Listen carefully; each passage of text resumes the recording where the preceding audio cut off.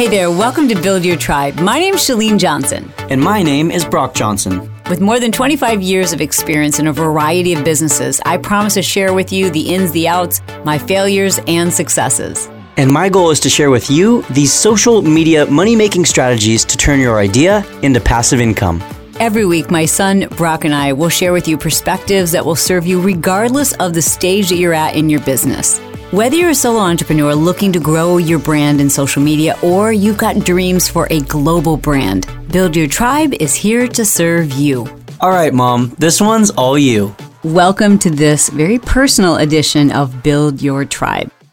I think we all have a special place in our heart for the first person we kissed, or at least the first person that we felt like we had fallen in love with. We also tend to hold a very special place in our heart for our first personal development expert. And when I say personal development, I guess I'm also kind of lumping business development into that. For me, that person, that individual is Brian Tracy. I believe wholeheartedly that my career wouldn't be where it is today.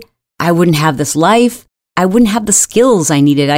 There are lots of people who share personal development, business development, productivity, but there's one that speaks to you. And when you find that one that speaks to you, you finally hear the message. And for me, that is Brian Tracy.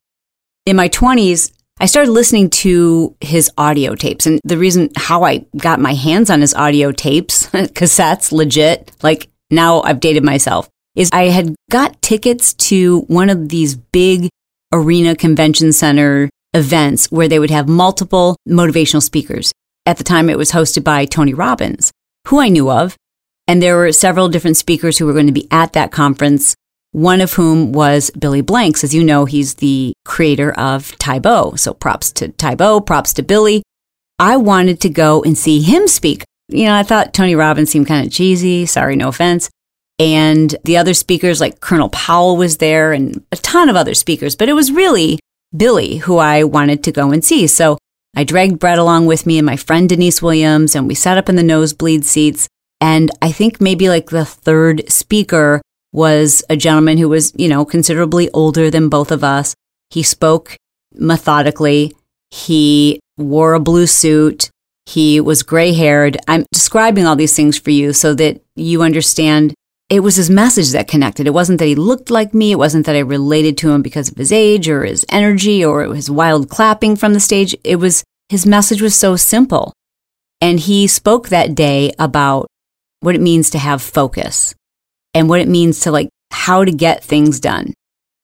That was the first time I'd ever heard it explained by someone how to do that. I knew I needed to be able to do those things. I just didn't know how to do those things. I'd never been taught that. So at the lunch break, we left, to take a break with everybody else. And I walked out to the table where the booth, if you will, where they were offering programs of his that you could purchase. We were newly married. We didn't have any money.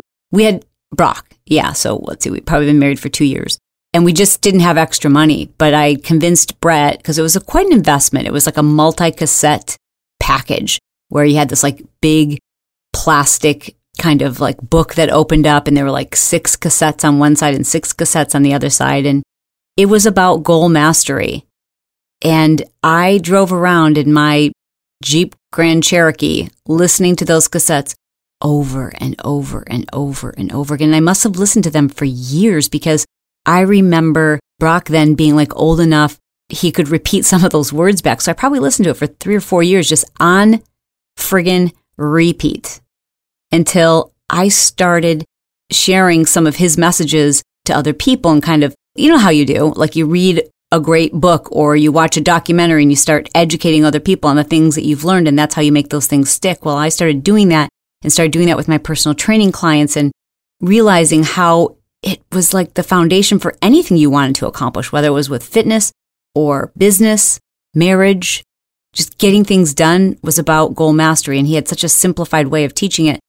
So I want to give credit where credit is due, and I always try to reference him because I think that's really important. Nothing is new, right? And even Brian Tracy references the greats who he learned from, and I think that's important to acknowledge the people who you learned things from. And then, of course, you take it and make it your own. My system of goal planning, which is the push goal system, is an evolution of what I learned from him. I didn't invent it. I didn't even know how to do it. I learned it specifically from Brian Tracy and then kind of tweaked it to work for me. And that is the foundation of the push goal system, that whole system, which eventually turned into a New York Times best-selling book, which eventually has turned into this industry of day planners and journals that are helping other people to very quickly master their goals. And, I just trace all that back to Brian Tracy. Which, by the way, if you don't have a push journal, you need one. It's really, really simple. We'll talk about that later. Anyways, I now live in Southern California. Brian Tracy lives about an hour away from me, and I wanted to take the opportunity to schedule some time and share his wisdom with you. So I jumped in the car, drove down to San Diego, and spent the day with my lifetime mentor, Brian Tracy. And you're about to hear that interview. We talk about everything from overcoming limiting beliefs to figuring out where your fear stems from and how to get over it. We talk about the fact that he was diagnosed with cancer and how he maintained a positive mindset through it and how much he believes that impacted his ability to heal, how to balance family time with business, how to find the mentor that best speaks to you. And I also wanted to know from him how much he believes social media has changed everyone's opportunity to achieve business success much quicker.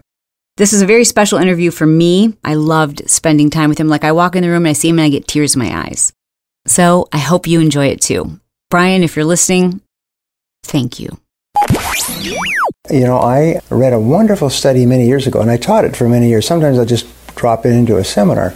And Babson College, they did a study of people who went through the finest degree in entrepreneurship, an entrepreneurial MBA. Mm-hmm. And 90% of them never did a thing with it. They went and got jobs working for companies. Yes. And after I told this little story, I had somebody come up to me and said, I was one of them. The final thesis for your MBA is how to start a business. You could do a complete business plan to start a business.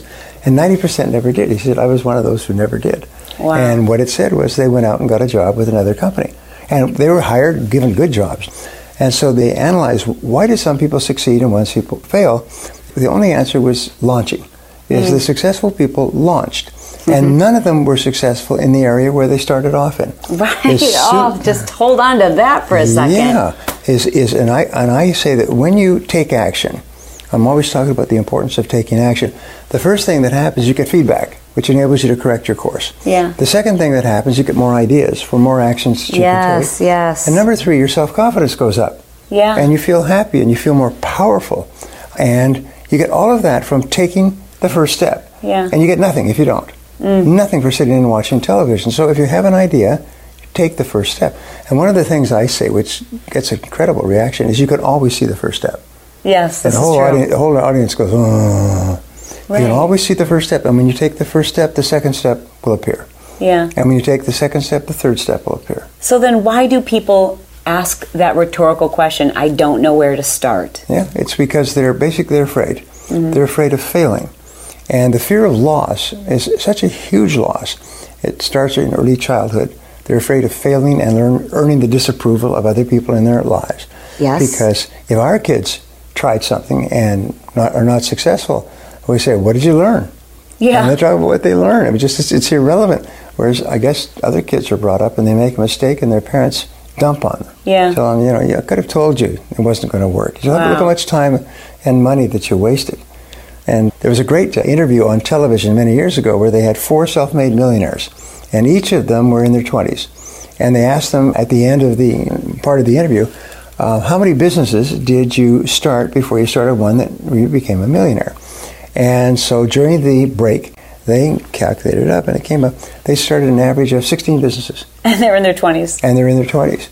And so the question was, did they fail in those 16 businesses, or did they learn absolutely essential lessons that enabled them to succeed on the 17th? Yes. And everybody goes, of course. The success was presupposed on the failures. Yeah, so every failure was a stepping stone to inevitable success. Wow. Yeah. And that's the way you need to think. It's exhilarating, too, to experiment and misstep and then correct step and move forward. I mean, that's exhilarating. Yeah, and there's the great, who was it said that, Aristotle or someone said that you never fail till you quit. True. If you haven't quit, you haven't failed yet. Right. So, having said that, how do you today define success? And is it different than how you would have defined it 30 years ago? well, I think the deepest need that we have, I speak a lot in Russia. I was in Eastern Europe recently, and they're still suffering from what took place during the communist times. They call them communist times or Soviet times. When you do that, and I'm sorry to interrupt, but when you do that, do they have a translator there for you? Oh yes, but many of them speak English as well. Oh, okay. So I talk generally about Soviet times, communist times, which is natural to them as sunny days and wintry days. They're all familiar with it, and especially their parents. And during those days, freedom was repressed. And one of the things I studied for basically thousands of hours in political economy, and one of the things I found is that people love to be free. They love to be free. They've never met a person anywhere who feels that they have too much freedom. They feel many other people have too much freedom, and therefore their freedom should be curtailed by laws and regulation and taxes. It's a major problem with our political system today is all the people, most of them not particularly successful, who think that other people should be punished. They should be taxed and regulated. They shouldn't have so much, that they should be forced to share their luck, if you like. But nobody believes it for themselves. Right. Nobody ever says, geez, I've got too much individual freedom. Could you please take some of it away from me? Could you tax me, regulate me, control me, curtail my activities? Nobody ever says that. Right. And so is that how you have defined success? Yeah, so success starts with me. I did an interesting study, and I passed this on to people. A very wise man said, if you want to know who you are, ask the question every day or several times a day for a week, what is my most important value? What is my most important value? You and I know that values are the core, the heartbeat of the human system.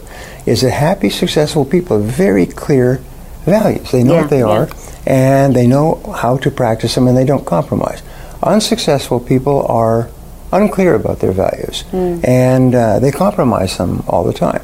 So when I asked this question over and over, my first thought was lots of money, financial success, but I finally realized that my greatest value is freedom. And first of all, because you can always tell what your values are by what you do when you have to choose, when you do under pressure. Yeah. And for my family, I've always done everything possible to give them complete freedom. Financial freedom was not as important as psychological freedom, emotional freedom. So they never, ever feel that they're limited in any way. And my kids are just happy all the time because I've never said you can't do this or you can't do that or you're limited. It's always encouragement. Wow. Yeah. And with my wife, that's why I give her complete freedom. She has complete control. She handles all our finances. Wow. And I said, how long have you and Barbara been married? We've been married 39 years. Wow. Congratulations. Yeah, in June it'll be 40 years. Wow. Yeah. That's amazing. It's good. It's still getting better. I remember you learning from you that, and this is such great advice, to prepare for the worst, to expect the best.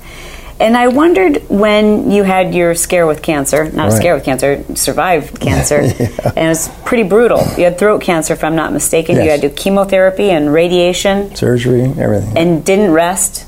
No. Did you, faced with the reality of that diagnosis, did you prepare for the worst? I know you expected the best because I know you, but did you prepare for the worst? Well, it was an interesting experience. I went to a really good doctor, and the doctor, I thought I had a sore throat because it was continuing to drip. And he looked at it and he said, Brian, I don't think you have a sore throat. I think you have throat cancer. He said, I'm not sure, but I'll send you to a specialist who will take a couple of tests and tell us. And he did, and he was right. Fabulous doctor. He's retired now. So the doctor said, he said, we've caught it early, and there is a course of treatment for it. And if you follow the course of treatment, you have about a 95% chance or better to beat it. So then I went to a chemotherapist, and he said the same thing. He said that if you follow your doctor's instructions, then you'll beat this, and you'll be back working again. You'll be back speaking again in 6 months. And they were right. What year was that? This is about 2010. 2010. Yeah. So I did a 3-day seminar with you specifically designed for authors and speakers. Yes. And that had to have been in late 2010, I would think. Right. So you were already, I couldn't tell with your voice or energy or stamina or anything. So that was, I mean, you just kept going. You didn't take a break during. So how much of your attitude do you attribute to your body's ability to heal? Well, I'm sure that's a major part. I think one of the most important parts is how positive you are. But if you're a really positive person, then you have tremendous resilience and you bounce back from these things. Yeah. You know, what doesn't kill me makes me stronger. Yeah. Well, if you have a really strong mind and you have setbacks and difficulties, you just learn from them and keep on going. Yeah. But if your self-esteem or your self-concept is low, it's not that strong, you can have a setback and it can crush you. Yeah. I recently had my brain scanned at the Amen Clinic. Right? Oh, yes. They told me, which I thought was interesting, that at least 50% of our positive, happy brain is inherited from our parents. Wow. Which I thought was pretty interesting, because I've always wondered, like, it seems that there are people who are born to just be negative. Yes. You know, and so I asked that question of the doctors there, and they said, well, they might have the natural propensity to be more positive, but it's so much of your environment and how you've trained yourself to think. Yes. And so if you could give your greatest piece of advice in terms of how to train yourself to think like a successful person, what would that be? Well, I teach this all the time. I teach 3 things that you can do. It's interesting. I was in South America with Martin Seligman. Martin Seligman is considered the father of positive psychology. His most important book he wrote 35 years ago, called Learned Optimism. And basically he wrote about more than 22 years of research. And where does optimism come from? And basically one learns to become an optimist. So I say to people, what is the most important quality you can have for success and happiness? And it's optimism. Just be a generally cheerful person. And where does it come from? And I say there's 3 things that I have found. Number 1 is feed your mind with positive material. Feed your mind with positive people, positive associations, positive books, positive courses. Just keep feeding your mind. It's just as food is to the body as learning is to the mind. I said, second of all, look for the good in every setback or difficulty. Okay. And I'll ask people a question. I'm asking, of course, the people who are watching or listening. Well, does anybody here have any problems, by the way? And you can always guarantee a room full of moans, you know. Oh. I say, well, that's okay. That's normal and natural. Everybody's got problems. And the only question is, how do you deal with them? And successful people look for the good in every problem or setback. So I want you to think about your problems today and imagine that your problems are like dinner plates in the kitchen, and you have your smaller dinner plates at the bottom, but on the top you have your biggest dinner plate of all. This is the biggest problem you have in life. So I want you to think about your biggest problem in life right now. And there's always one. In 85% of cases, it involves another person. Yeah, it always is. Relationships. I say that most of your problems come with hair on top. And I said, so look for the good in the situation. There's always something good in a problem or difficulty. So instead of focusing on the problem and who's to blame, is focus on something good and what you can learn from it. And then the second thing I talk about is to seek the valuable lesson. Is the most successful people, according to Napoleon Hill's work more than 100 years ago, have developed the habit of always looking for the valuable lesson in every problem or difficulty. Yes. And I think it was W. Clement Stone who said that we'll have a lot of problems and setbacks, we have a lot of difficulties and setbacks and obstacles. He said, but we never have any problems. What do we do when we have a problem? We say, that's good. And then we figure out what is good about this that can help us. Yeah. And sometimes you'll find that the thing that you're meant to learn from your biggest problem is that you need to make a big change in your life. Yeah. You need to walk away. You need to walk on. Sometimes it's a bad career. Sometimes it's a bad boss. Sometimes it's a bad relationship. And so one thing I ask people, I teach them all over the world, is practice zero-based thinking and ask this question. If I was not now doing what I am doing today, would I get into it today? Would I start it up again? Yeah. If I was not now in this relationship, or if I had not hired this person, or I was not now in this business, or selling this product, or working for this person, I haven't go through their lives. Is there anything in your life that, knowing what you now know, you would not start up again? And everybody has an answer to that, and that's usually the heart of the biggest problem or negativity you have in your life. And so the way that you test is, what is your major source of stress in life today? Well, it's probably your biggest problem. And what are you meant to learn from that? and you're probably meant to learn to move on. But most people fight to stay in a bad situation because of the evil of the comfort zone. They're comfortable, and they're actually comfortable at a lower level of happiness, and they're afraid of moving on. Yeah, this is true. What does your schedule look like today? I mean, an average day, your work life? Well, my daily life is really changes all the time. I just came back.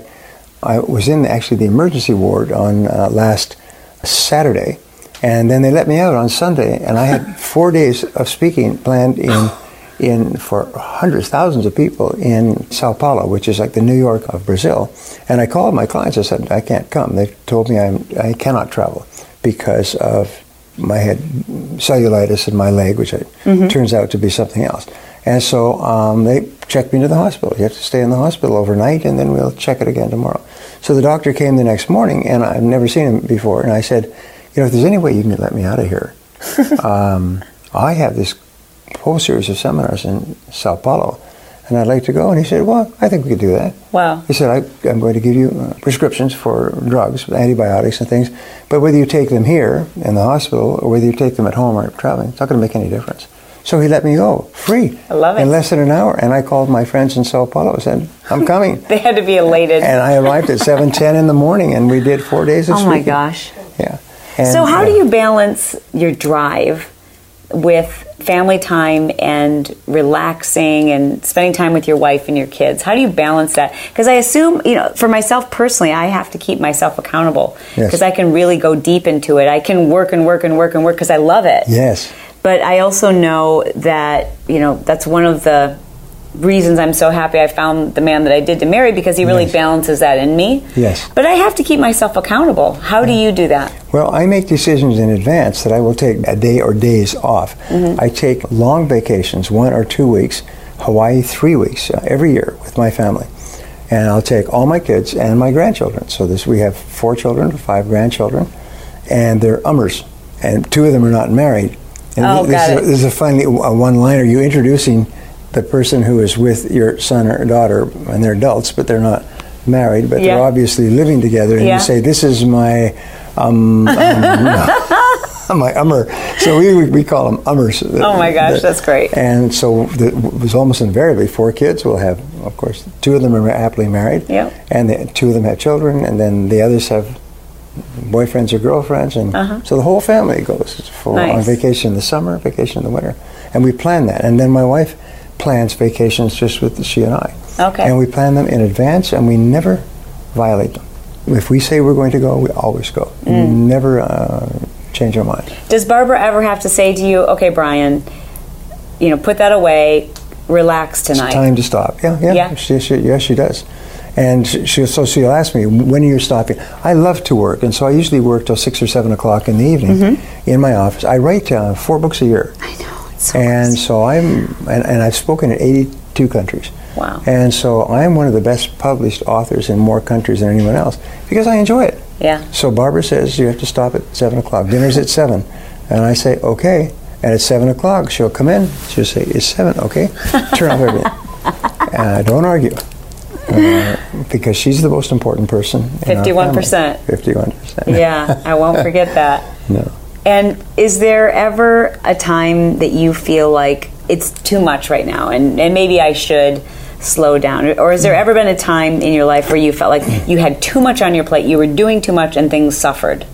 No, what happens is I always, whatever I'm doing, if one of my children calls or comes over, I stop everything. As far as everything stops, and it has since they were infants. Before I got married, I had a friend, a girlfriend, not a girlfriend, but a very nice friend. And she was a bit messed up. And she told me she knows why she's messed up. She'd been married, divorced, and everything. And it was because her mother, when she was growing up, her mother liked to read. And so she would go to talk to her mother when she was a little girl, 4, 5, 6, 7. And her mother would say, "Get away from me, I'm reading. Get away from me, I'm reading." And she said she still remembers how hurt she was that a newspaper was more important than she was. And I, registered. I would never do that to any of my children. And so if ever they came, wanted to talk, crawled up when they were children, stop everything. And my daughter is now 36. She's a PhD. She's got a doctorate. She has her own practice. She's written 2 books with me, and we're working on a 3rd, and so on. And she came up to me when I was sitting outside, and I was reading something, and she came up and said, "How you doing, Dad?" She's visiting with her family. And whatever it was, I put it away. And she said, "You know something? All my life, you've always put it away." Wow. I remember when I was Integrity. 5 years old, is that you always stopped reading whenever I wanted to talk to you. She said, "You have no idea how important that was to me." I still remember it from the time she was 5. Wow. And that was my thought. Is before she was born, my thought is I never want my children to feel that they are less than something physical, a book, a television show.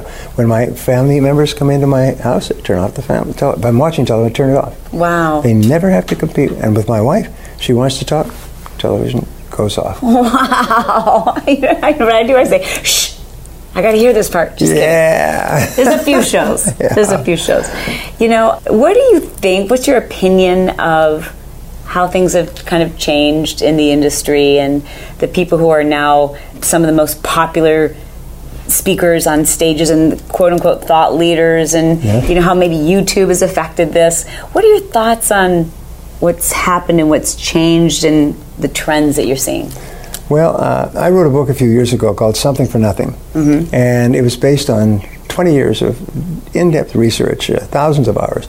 And basically, if you study all of economics, you'll find that all of economics is people attempting to improve their lives for the lowest possible cost. That's why people go to sales, that's why people try to save money and so on. Because saving money, according to the economists, if you save money when you buy this, means you can buy more of something else. So it's very logical and normal. Unfortunately, unemployed people, criminals, crooks, everything else also want something for nothing. And the something for nothing gene, this drive, is so deeply rooted that if you give anybody an opportunity to get something for nothing, they cannot stop. It's almost like a dope addiction. They just fall on it, which is one of the reasons why we have political problems in the U.S. and throughout the world. Is you ask, what does a person want? Politicians want to be elected. How do you get elected? You have to get people's votes. How do you get people's votes? You have to offer a better package than the opponent. What's the best package? Something for nothing. So basically, every election now is an attempt to buy votes by offering more and more for less and less, until the ultimate is nothing. And that's one of the problems we have in our medical system today, and it was deliberate, absolutely meticulously planned, is get 24 million people completely dependent on government, so that they are used to something for nothing. And what I said in my book was that the thought of free money makes people weak, but the thought of taking away free money makes people crazy. You can fill the streets with people hysterical. Don't even work in the industry, but they're hysterical if someone implies that free money is going to be taken away. And so that's the problem we have today. I sometimes call it the Zuckerberg effect.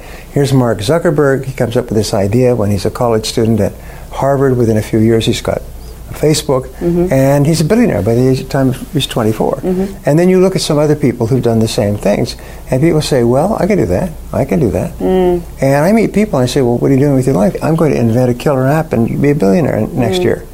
I said, well, a killer app, what is it going to be on? Well, I haven't decided yet, but I'm going to be a billionaire. and geez, people have no idea. The average self-made billionaires, and I study this as a matter of fact, I just got a book on the habits and behaviors of self-made billionaires, and I've written 2 books on it. So every self-made billionaire has been working his head off for 15 years before he found the right opportunity. And then he probably works for another 10 to 15 years to turn that opportunity into a unicorn, into great wealth. It's so rare.